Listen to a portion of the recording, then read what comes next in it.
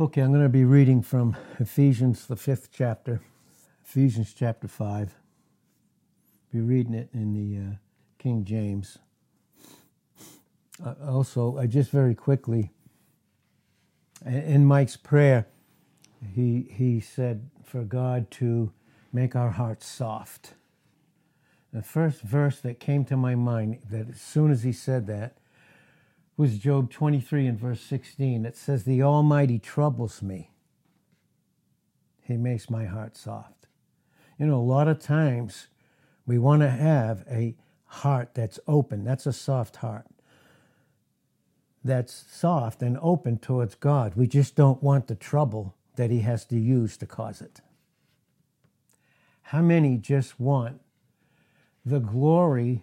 And that's what we have because of our position in Christ. And this again is going into propitiation, substitution, and reconciliation. These terms all have to do, in their sequence, they have to do with our proper image. Job 23:16, "The Almighty troubles me. He makes my heart soft." My heart there is lead, my mind. And so Psalm 119 and 130 says, "The entrance of your words give light." But it's got to have an entrance. It's got to have an entrance. The only way that God can have what is ours in our position to enter into our experience is trouble. And somehow we just do everything that we can to avoid it. And you know, our whole country's that way right now. Avoid it. It's just unbelievable where we are. But there's hope and there's beauty of what we have in Christ, and we will see that. So again, the Almighty troubles me, Job said. He makes my heart soft. He thought the whole time that God was troubling him, it was because God had something against him. When he himself in his own thought life was operating against God under the influence of the enemy. And all God tried to do, all he wanted to do, ultimately did do, was to double bless him. To double bless him. Just think of the trouble that our Savior went through. You know, we want the glory, and that's true. We want, in Philippians 3, verse 10, we want to know him in the power of his resurrection, yes. But we don't want the sufferings of that depth of fellowship. And that's what trouble will give us. If our will is submitted. If it's submitted in total obedience. Job 23 verse 14 also says, "He performs the thing that he requires." Notice that? That same chapter. He performs the thing that he requires. He hasn't left up a single thing to us other than never taking away the free gift that he's given us, free volition, so that we can choose at any time just to submit and receive what he's done for us. Then he begins the performance. You know, many times the performance, and it is, the performance begins, you know, with chastening love, begins with correction and chastisement, and it's his love that's doing it. And so the Almighty troubles me. He makes my heart soft, so that the word in Psalm 119, 130 can have an entrance so that I can have light, and it can give me understanding where it says the simple are those that just have a free will and can't do anything and shouldn't do anything but simply just receive what he's already been done. This is brought out for us as believers that are in Christ in this particular time period of grace that we're in, which no other people group has ever experienced it to this intimate degree and will for all eternity. And it's Philippians 2, 12 and 13. But also with that is John 3:30. He must increase. Yes, but how? How does he increase in us? I want the increase. I just don't want the decrease. But truthful, we have the increase in our position. But how is it going to be worked out? We said the other day, time is the most important thing that we have. Because literally, Time began in Genesis 1:1. That's why in John 1:1, that's the eternal verse. In the beginning was the Word with God, the Word was God. The same in verse 2 of John 1 was in the beginning with God. Now, that's eternity. But time was Genesis 1:1. In the beginning, God created. When he began to do that, that's when time began. To work in, give us the opportunity to work in eternal realities. And what do we use our time for? And very convicting in a loving way. He must increase. How? But I must what? Decrease. Do we even think for a second God left that up to us? And, he causes and brings in the trouble to cause us to decrease because we wouldn't even do it. You see, the only thing we can rely on, we have two options. The believer in Christ has two options in Romans 8:9. It's the flesh that's in us or Christ. That is it. There's no middle ground.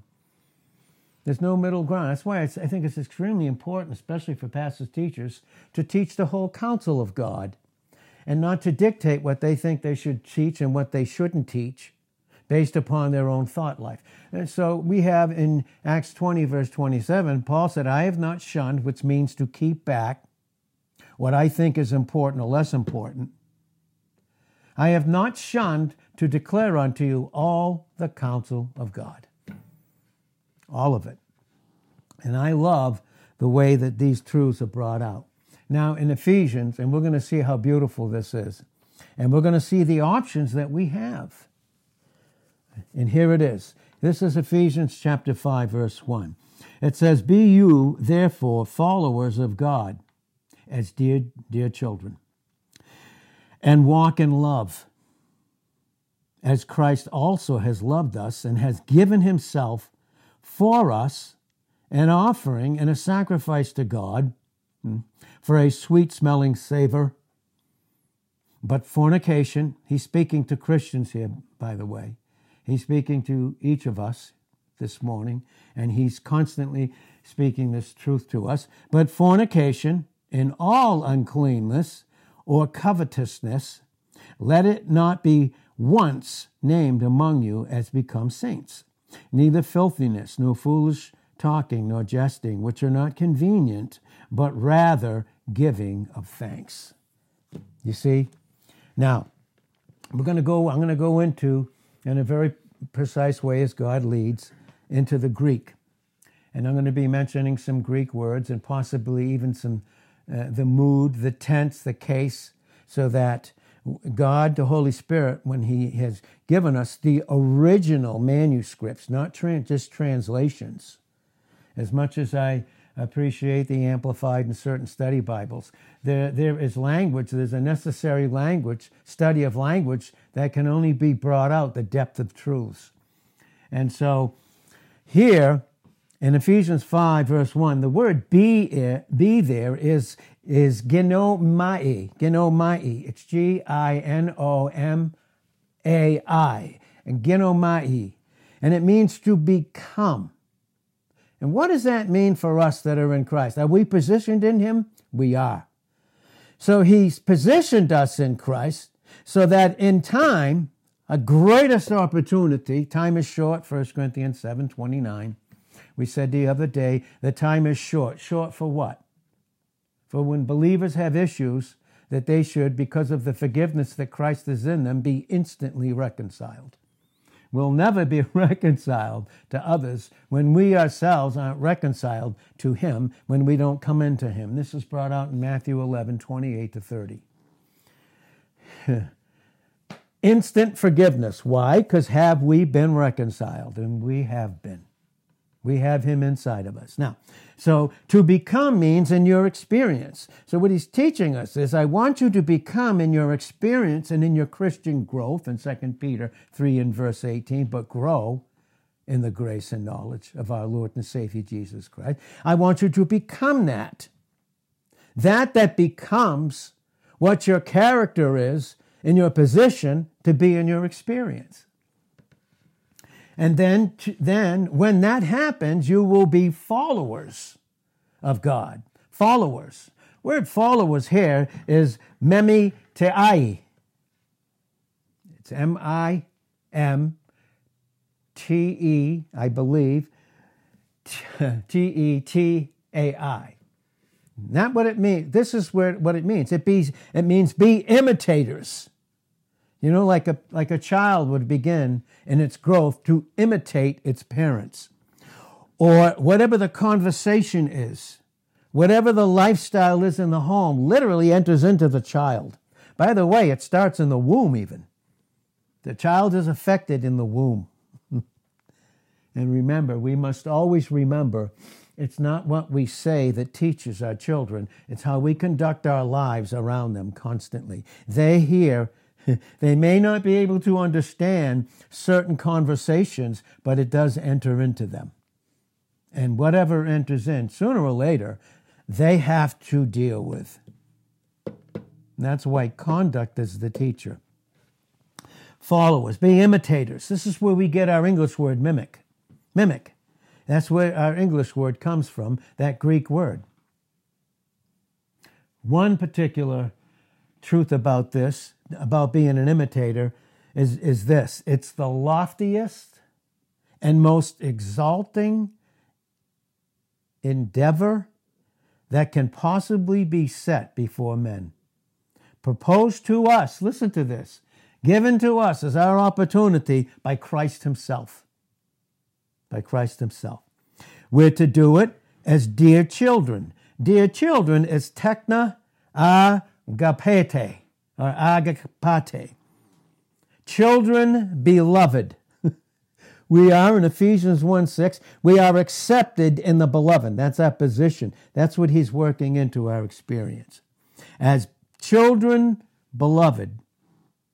As is the Greek word hos, H-O-S. This is what this means. And this is very important to understand certain words.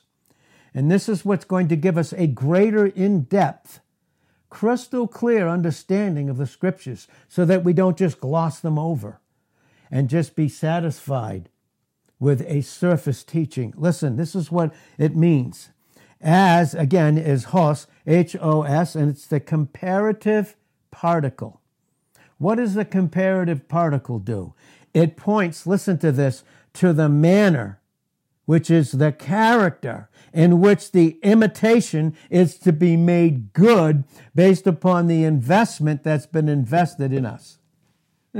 It's amazing. And it indicates at the same time a reason for it. What is the reason for it? We'll see.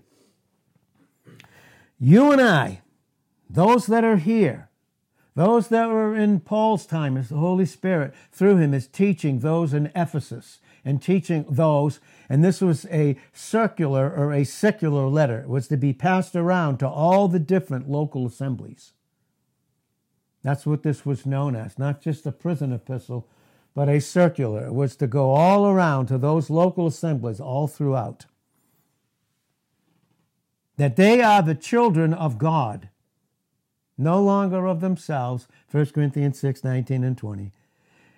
Experiencing his love, the intimate desire that he has to love us.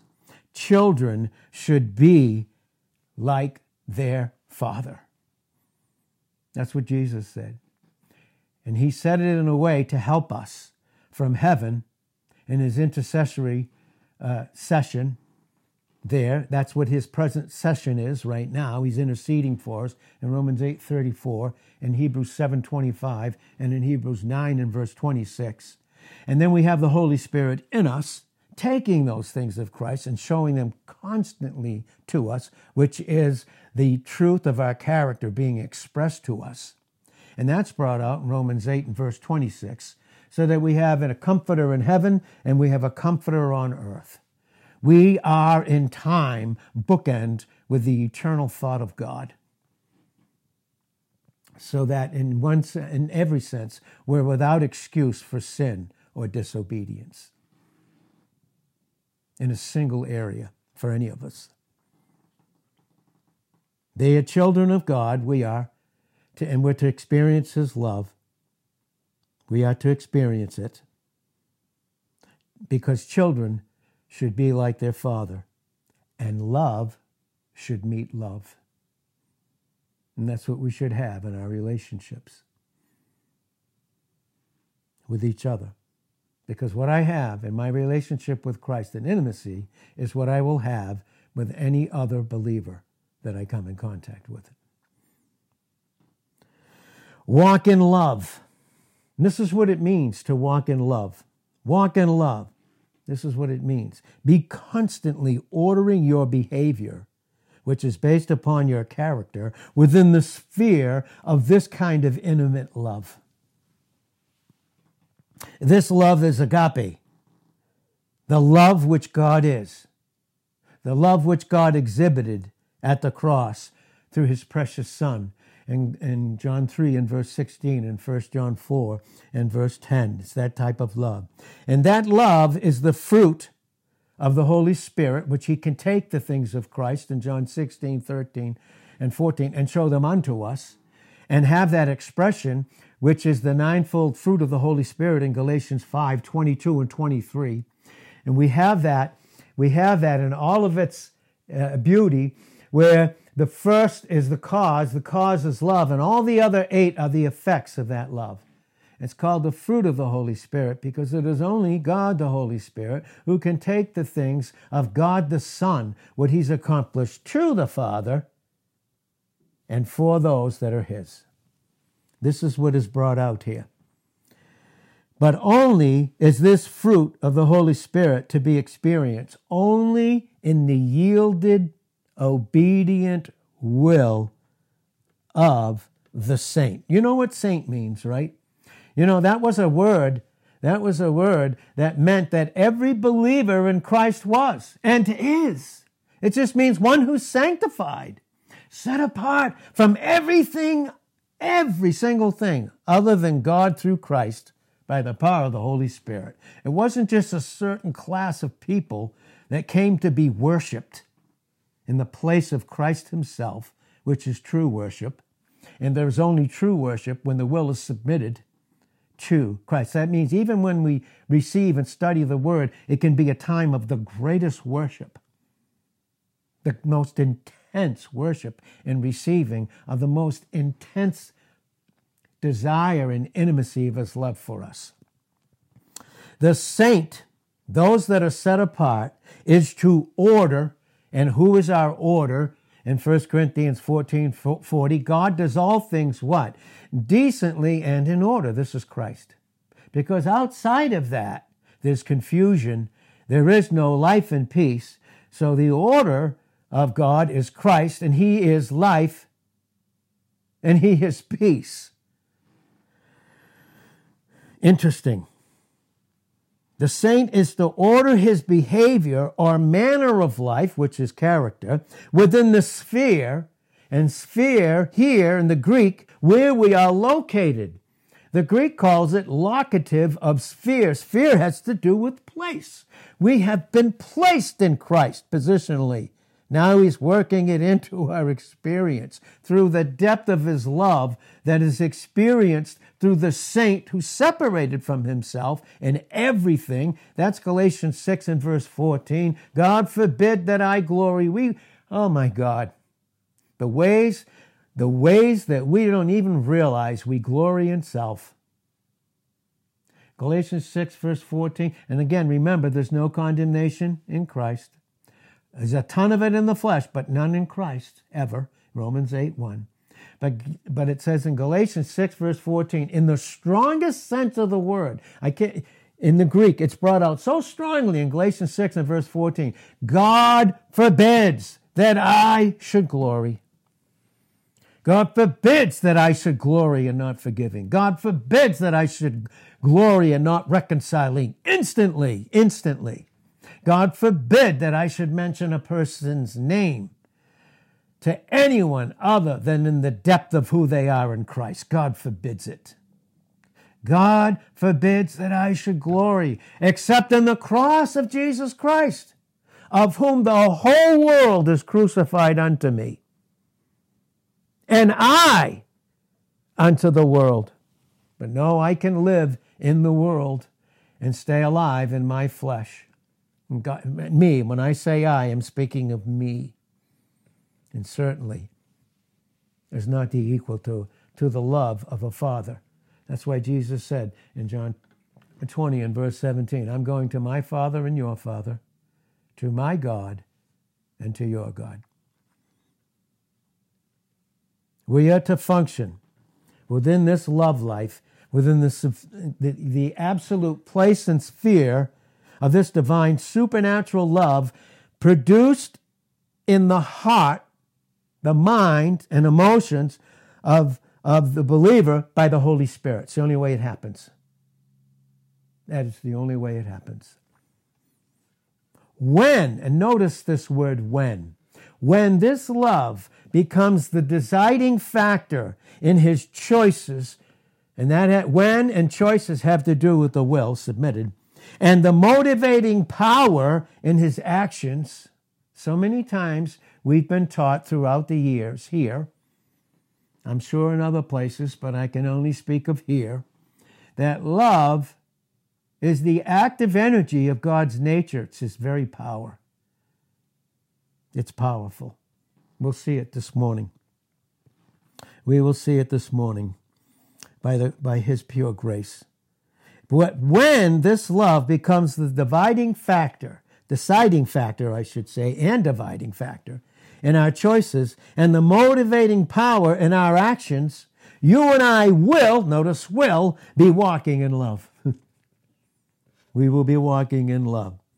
You and I will, notice will, be exemplifying in our lives the self-sacrificial love shown at Calvary and the Christian graces that are mentioned in 1 Corinthians, the 13th chapter. Read 1 Corinthians, the 13th chapter. It's called the love chapter. Every place where you see that, any place you see charity, cross it out and put agape. It's self-sacrificial love that Christ is. So you can put Christ there. Christ is not envious. Christ is not rash. Christ doesn't seek his own way. Christ doesn't behave unseemly or act foolish. None of those things. He doesn't.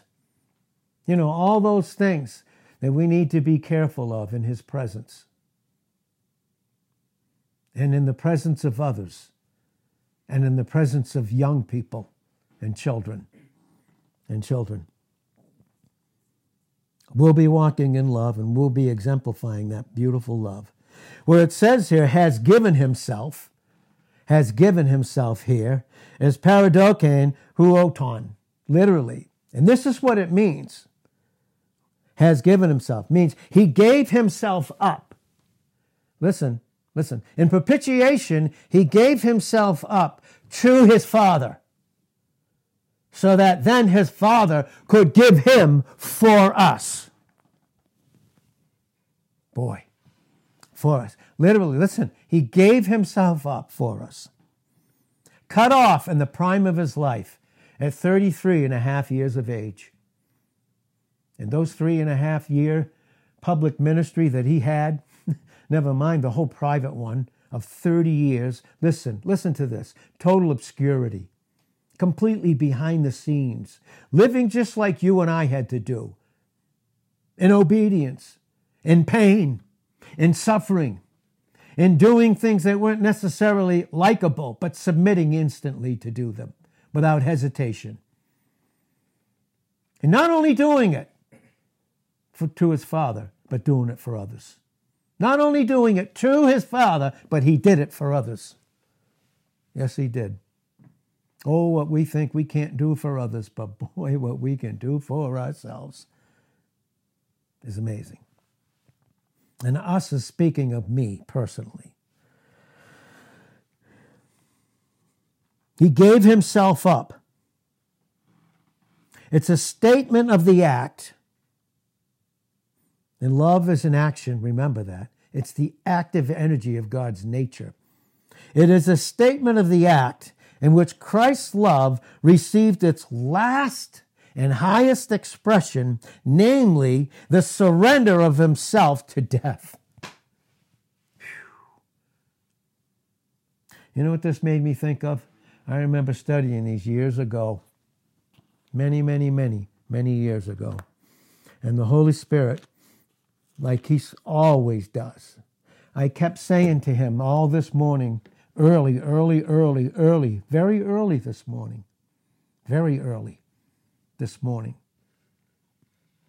as I was reading this and reading through it, I just kept saying to him, and I've been saying it for a while, oh Jesus, oh God, Christ, there's none like you. There's none like you. And he's heard that from me so many times. But this is what I heard this morning.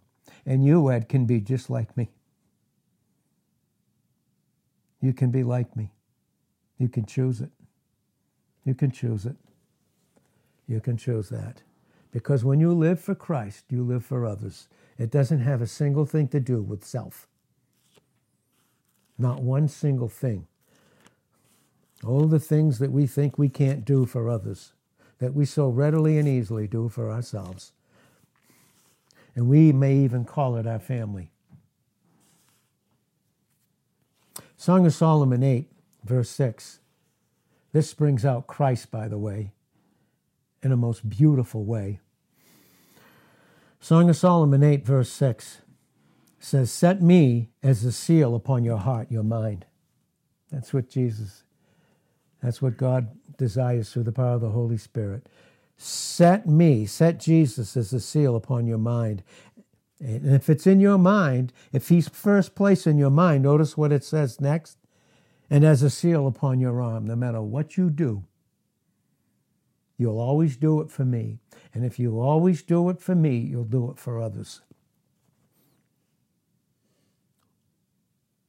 Why? For love is as strong as death. Jesus gave himself up to death. You see, love is as strong as death. Jealousy, his godly jealousy, Exodus 20, verse 5, Exodus 34 and verse 14, Deuteronomy 4 and verse 24, and in Hebrews 12 and verse 29. It's the intense fire of the jealousy of his love for us. His love for us wants to consume anything that's not of his precious Son in me and me in his Son. Jealousy is as cruel as the grave. The coals thereof are coals of fire, which has a most vehement flame, an intense flame. And you know what happens when we function in love? Many waters, many trials, many floods. Many waters cannot quench love, neither can the floods drown it. Isaiah 59 verse 19 says, not if, but when the enemy comes in like a flood, then the Spirit of the Lord lifts up a standard against them. And that standard is Jesus Christ, the highest definition of God's love ever manifested and revealed to every created being, especially to us, his church, in the most intimate way. Many waters cannot quench love, neither can the floods drown it. If a man would give all the substance of his house for love, it would be utterly condemned, because there's no price on it. There's no price on it. He gave himself up for us. That's Romans 8 and verse 31. God for us, who against us? Psalm 56 verse 9. When I cry out to God, then will my enemies turn back. The enemy of doubt, the enemy of fear, the enemy of an unforgiving spirit, the enemy of complete selfishness and fleshly thinking. When I cry out to God, then my enemies will turn back. For this I know, God is for me in the greatest demonstration of his love, Calvary, that he's given to us. He's for us. And this is what's very important this morning. If we don't get too much out of this, I hope that I get it the way that God gave it to me and continue to receive it. And I hope you do too. For us here is the Greek hooper, H-U-P-E-R, Hemon, H-E-M-O-N. Huper, this is very important, Huper is the great preposition of substitutionary atonement. That's what the Greek brings out in the most incredible way. And it literally means instead of, in behalf of.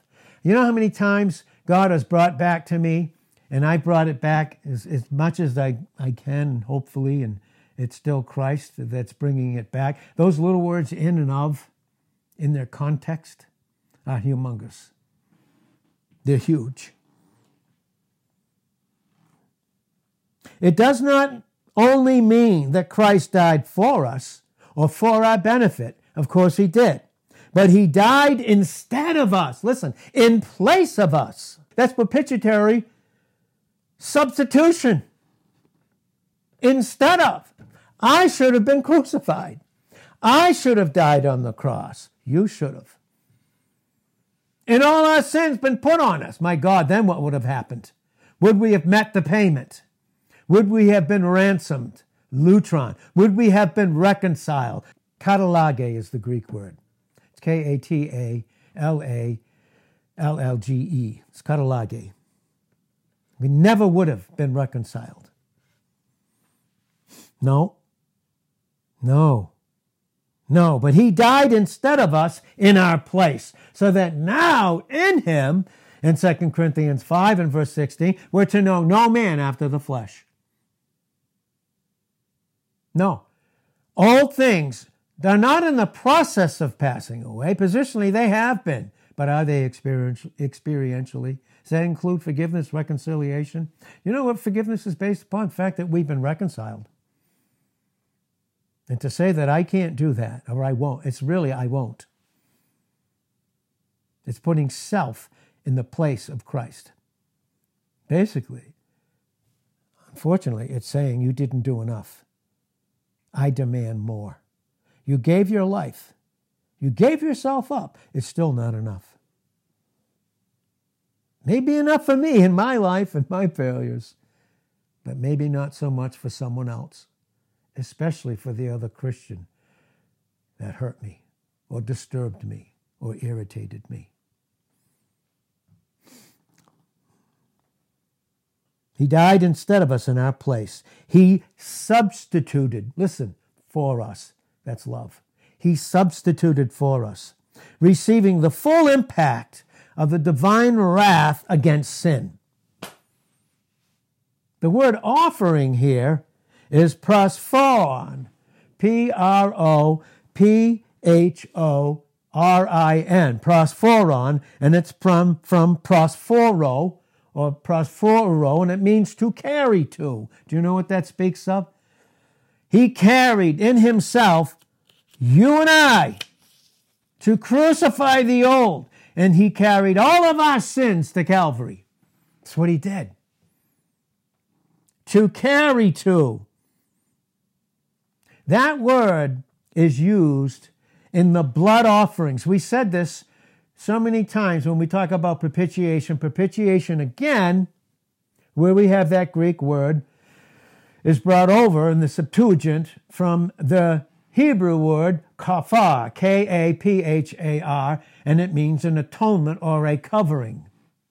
That's the mercy seat in Exodus 25:17 to 22. It is used of the blood offerings of the Levitical system. This is brought out in Hebrews 10 and verse 8. That was Paul trying to teach those Christians once again. See, Christ fulfilled all of that. You don't have to go back to it again and try and do something in your flesh to please God, because it amounts to filthy rags in Isaiah 64 and verse 6. All those. We said this before, we'll say it again. In propitiation, substitution, and reconciliation, there has to be a victim. There has to be bloodshedding. There has to be a death so that life can be experienced. That goes into propitiation, substitution, and reconciliation. That's what it goes into. It goes into those things. Our Lord fulfilled these. He's the great antitype to all those blood sacrifices, those blood offerings. Hebrews 9, verse 22, without the shedding of blood, there is no remission, no passing over of sin. God can't pass over. He has passed over. His wrath has passed over all those whose sins are dealt with. Their old nature crucified in Romans 6, 1-6. All the sins dealt with. Clean conscience in Hebrews 10, 1 and 2. Very clean conscience. But for those that aren't, there's wrath. Wrath. Consuming wrath, anger, hell, the lake of fire, which continue forever. It's called eternal. As many as try to touch those words, A-I-N-O-S, and so forth, time, aeon, eternal. 70 times that word is used. Some will take try to make 7 instances, not mean what the whole 70 mean, to teach that hell is in the lake of fire is not forever. When the Bible makes it crystal clear, it is. Thank God it's not for us, because he gave himself instead of we having to give ourselves over to death and hell in the lake of fire. Boy, we have so much, don't we? Our Lord fulfilled all of these types by becoming an offering for sin on the cross. This word sacrifice here is thusia. Thusia. Thusia. Thusia. From the Greek word thuo. Thuo. And this is what it means. Okay? Means this: to kill a sacrificial victim, to immolate, to consume with fire, to sacrifice. The fire of God's wrath was poured out on Jesus Christ on Calvary. No wonder it was the darkest hour in all of eternity. Was the darkest hour. You know, we don't have to walk in darkness anymore. We walk in the light that the sun is. And that's brought out in John the 1st chapter, verses 1-4. And Psalm 36 and verse 9. And many, many other places. John 8, verse 12. 1 John 1:5. 1 John 1:5. 1 Thessalonians 5:5. Ephesians 5:8. We are children of the light that Christ is in us. The treasure. The lit up treasure in us. Oh my. Our Lord is spoken of in this Old Testament terminology as a sacrifice, the very fulfillment of all the Old Testament sacrifices, which were just in form or shadow of animals killed, and then they were offered on the brazen altar, which was typical of the cross of Calvary. That's what it was typical of. He offered himself as a sacrifice to God in full payment of the debt of sin which we as sinners owned, and which violated law that was demanded that we could in no wise ever even begin in the depth and bottom of our ruin reach up and touch. But thank God in Deuteronomy 33 and verse 27, for all of us in Christ, when we think we've hit the bottom of our bottom, he is underneath the bottom of our bottom, and he holds us. He holds us in the acceptance of who we are in Ephesians 1:6, in the Son of his love in Colossians 1 and verse 13. This became a sweet-smelling savor. Eis osmen euodius. Literally, for a savor of a sweet smell, or for an odor of a sweet smell. So what is it saying? Keep on becoming, because of all this love and everything that's been accomplished, imitators of God, as children, dearly beloved, and be ordering your behavior within the sphere of love, which is your character, even as Christ also gave himself up in our behalf and in our stead as an offering and a sacrifice to God for an odor of a sweet smell. That's all of ours. That's all of ours in Christ. That's our choice to experience with a submitted will. But when the will isn't submitted, here's Ephesians 5, 3 and 4. But fornication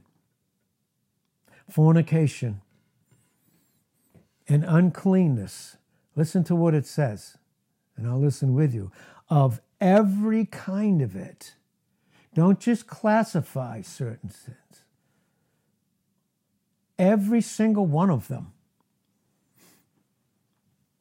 And the Greek brings this exhortation over to a prohibition expressed in the strongest terms, which is leveled against one of the deadliest and most inveterate temptations to which, listen to this, Gentile Christians were exposed.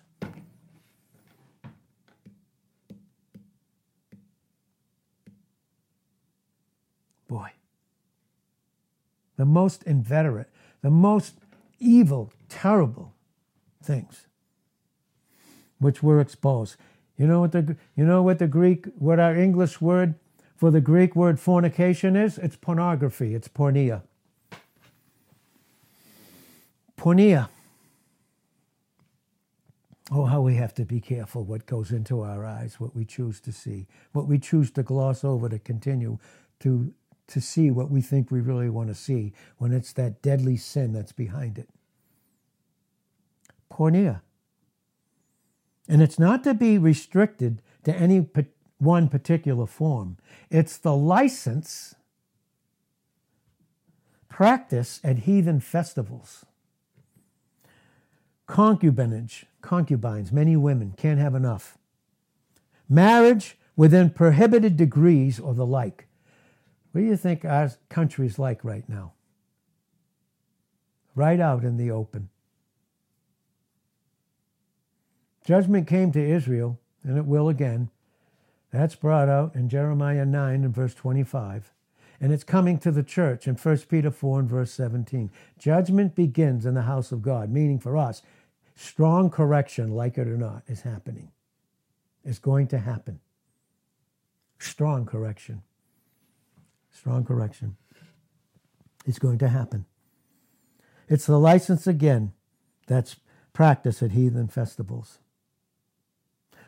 All the while some don't like certain forms of this porneia or fornication, like some will hate homosexuality and lesbianism. I don't call it gay. The English word gay has nothing to do with a perverted, corrupt lifestyle. They are homosexuals and lesbians. And I may hate those, but still live in porneia in my mind for women. Did we ever read these scriptures? This thing plagues men, by the way. It's the way it's being brought up. In the most subtle ways. In the most very subtle ways. It takes so many men out of the race. Men that in measure, God loves them and they love God, but it takes them out of God using them as a vessel. And they live in guilt and condemnation and shame. None proceeding from the Father, in Hebrews 2:11. Nothing that he did for us is there any shame involved in it, and how he sees us, and the purity of who he's made himself to be in us. It's Hebrews 2:11 and Psalm 22 and verse 22. Hebrews 2:11 and 2:12. There's no shame in him. This is Matthew 5. And you can look at anger too, by the way, in Matthew 5:21, right up to 24 and 25 and 26. But look at this. Here's Matthew 5 and verse 27. You have heard that it was said by them of old, you will not commit adultery. Now listen, men and women, whoever hears, and I'm one who's listening with you, right with you. This is spiritual first. It happens spiritually in the mind before it becomes an evil inward act that expresses itself outwardly. You shall not commit adultery. But I say unto you that whosoever looks on a woman to lust after her has committed adultery with her in his heart. Then it goes on to say, If your right eye offend you, pluck it out. Really, it's not saying like multitudes did way back when. They actually were plucking their eyes out because they didn't understand Scripture. No, pluck out the evil behavior and have pure eyes. Being set apart. Your life. Romans 12:1, I beseech you, brethren, by the mercies of God, you present your bodies as a living sacrifice. Holy, Haganah, set apart for God. Holy. Set apart for God. Notice what it says. And I notice it with you. In Romans 12. I'll read it for you. And I have joy to be able to study these things for you and to spend the time for you. I do. And I get the joy of the labor in doing it for myself and the joy of the labor for doing it for others. There's great joy in it, by the way. I beseech you, therefore, in Romans 12:1 and 2, I beseech you, brethren, by the mercies of God, that you present your bodies a living sacrifice. Have the one who's living in you, who is that sacrifice, to take precedence over everything. So many times we've said, and we've heard it taught, oh, God, we're to give God first place. No, he has that by virtue of who he is. He wants every single place. You place him first. You place him first. It's not focus on the family first. It's you place him first and his order of doing things. Otherwise, you're doing it for yourself, all the while you say you're doing it for your family. It becomes an issue of self. What you can do for your family and exclude God's order.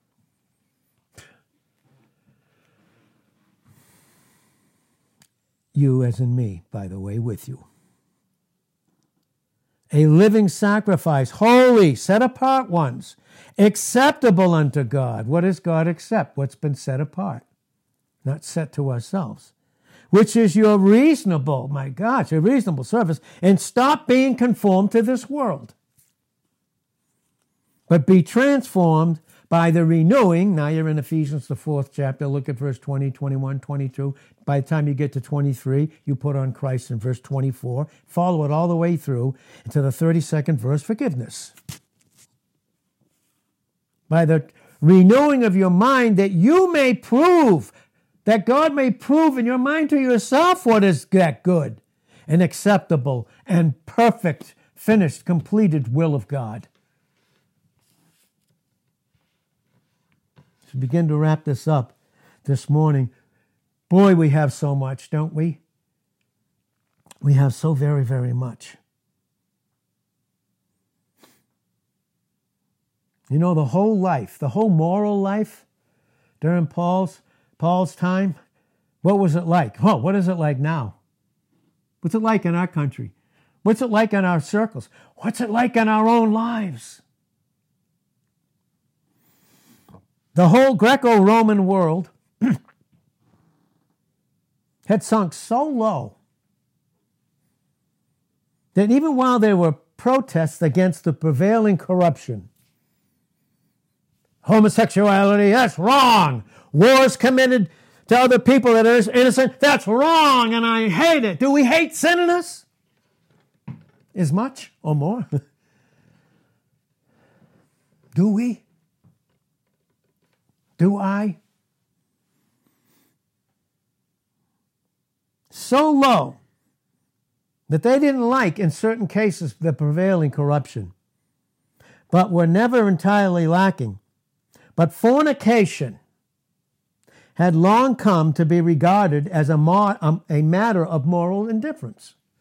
It's okay. I'm indifferent to that area of my life. I hate this thing. I hate that thing. But in my own private life, and in my own thinking, where I go, what is the nature of my conversation? Does it reveal my citizenship that's in heaven? I'm going to state it again. Many didn't like it before, and that's just too bad. Many didn't like it when I brought up certain words that have certain meaning. Words have meaning, and it's brought out here. These words have meaning. Words that changed. Even in my day, Honestly, and I'm not saying it's wrong or anything. Please understand me, I'm not. But gay meant happy. Cool meant it was cool outside. How about blessed instead? Jeez. Words change me. How did they change? The world system infiltrating our thinking. And we just... Yes, words have meaning. I like calling people by their name. I do. Please. I just do. It's who we are. And it had become, but this fornication had long come to be regarded as a matter of moral indifference and was indulged in without shame or without the least bit of conviction. Not only by the mass of people, the world system, where the believer functions in the flesh, by the way. We don't function in Christ experientially. We function with the mass in the flesh. But we're not in it, and he doesn't treat us that way. This is not who we are. I would teach this. Listen, this is what you're doing. This is what Paul was saying. The Holy Spirit was saying, listen, men, this is what you're doing. And God hates it, but it's not who you are. Man pleaser. He wants me to obey and do what he wants, to be a man pleaser. Yeah, come here. Don't see you. Please don't come. Please don't. Don't come. Unless you bring Christ. Unless I bring him too. Without shame with these sins, choices of sins, not only by the masses, but by philosophers and men of so-called distinction. God, you get to be an athlete, get all kinds of money, all of a sudden you're a hero now and you're worshipped, and now you have a say about how things should be and what people should do. That's the country that we're in right now. Thank God we're not of this world system. By men of distinction who, in other respects, they led exemplary lives. They had it all together. But the word porneia was used of illicit sexual intercourse in general. And boy, is it out there. It's in Disney, being taught to children. Transgender, taught to children. Being taught to our children. The word or here, or anything else, sets this sin emphatically by itself, porneia. You see it everywhere. You can't turn on a commercial or a program anymore. You can't do it. We need to be so protected. The only way that's going to happen is with his love. The only way that's going to happen is when these things are taught explicitly and they're obeyed.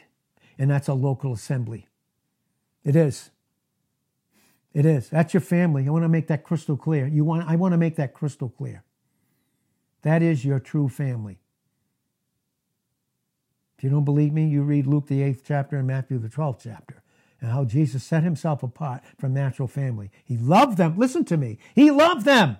He died for them, and they were even born again. But he still, in the areas, separated himself from them. So should you. So should I. This was very convicting to me.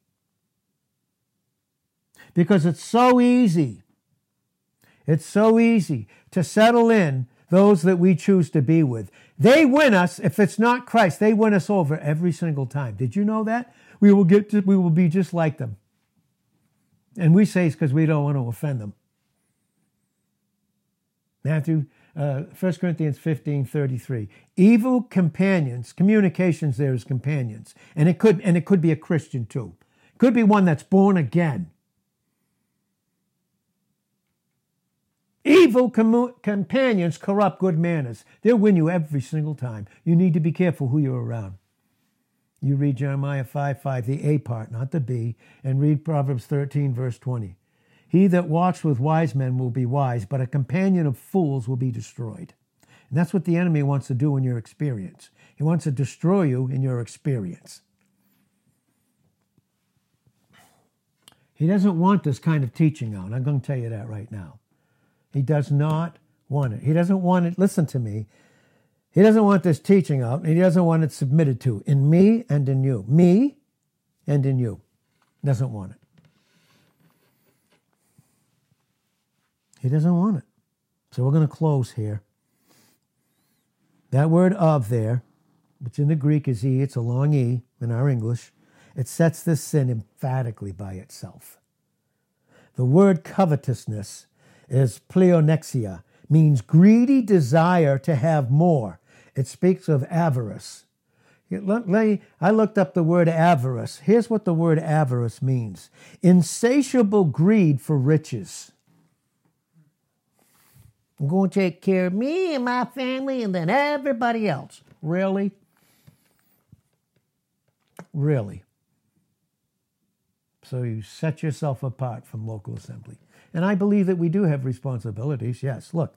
Insatiable greed for riches. Read 1 Timothy 6, 9 and 10. How the enemy destroys young people. I've seen it happen with people here and people in Burleson. I've seen the desire for riches destroy people.